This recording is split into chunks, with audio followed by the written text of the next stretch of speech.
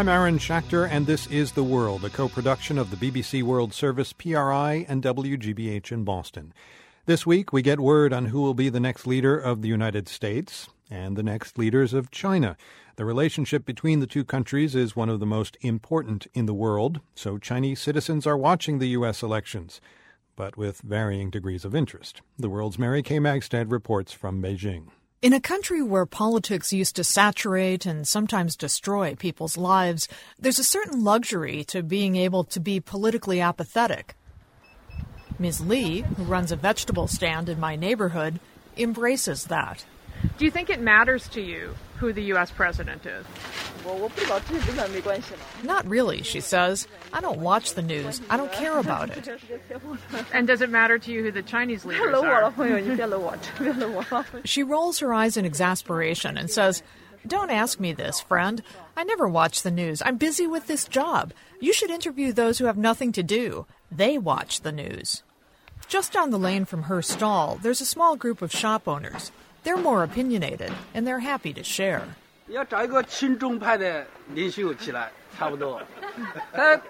A middle-aged guy named Kong Desun says America should choose a leader who's pro-China. He grumbles that America's weak economy is bad for China. And, he says, the U.S. beefing up its presence in the Asia-Pacific region is clearly meant to contain China. I ask what U.S. president he thinks would be best for China. He says, the one who met Zhou Enlai. Who was that? Nixon. Since time travel isn't an option, I press on in search of other opinions and meet 28-year-old Zhang Libo, a guard at the Australian embassy.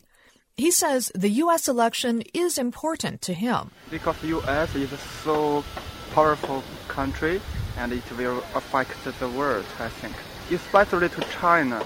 I asked Zhang what he thinks of what Obama has done in office.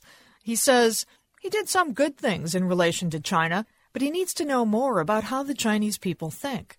As for Zhang's opinions on Mitt Romney, I don't know much about him because we always read some bits about Obama, not Romney.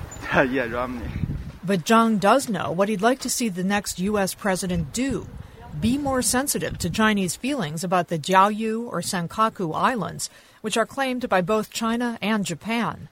The dispute has grown heated in recent weeks, with Chinese naval ships entering the area and the U.S. warning it would defend Japan if a conflict breaks out. High school student Sun Yan, who's participated in the Model United Nations, says he hopes the next U.S. president is committed to a peaceful relationship with China. He says, I believe the Chinese government and Chinese people want peace. We will not seek military expansion. I hope the U.S. president will change his opinion about China. Sun isn't very impressed with President Obama's record in office. What did he do, he asks. Some healthcare reform? But the economic reforms haven't been very effective. The new president should improve the economy first. But Zhang, the embassy guard, is rooting for Barack Obama. I ask what he'd like Obama to do differently if he's reelected. I think he needed to come to China again and again and know how Chinese think. At least some Chinese people will be watching the election returns to see if President Obama gets that chance. For The World, I'm Mary Kay Magistad in Beijing.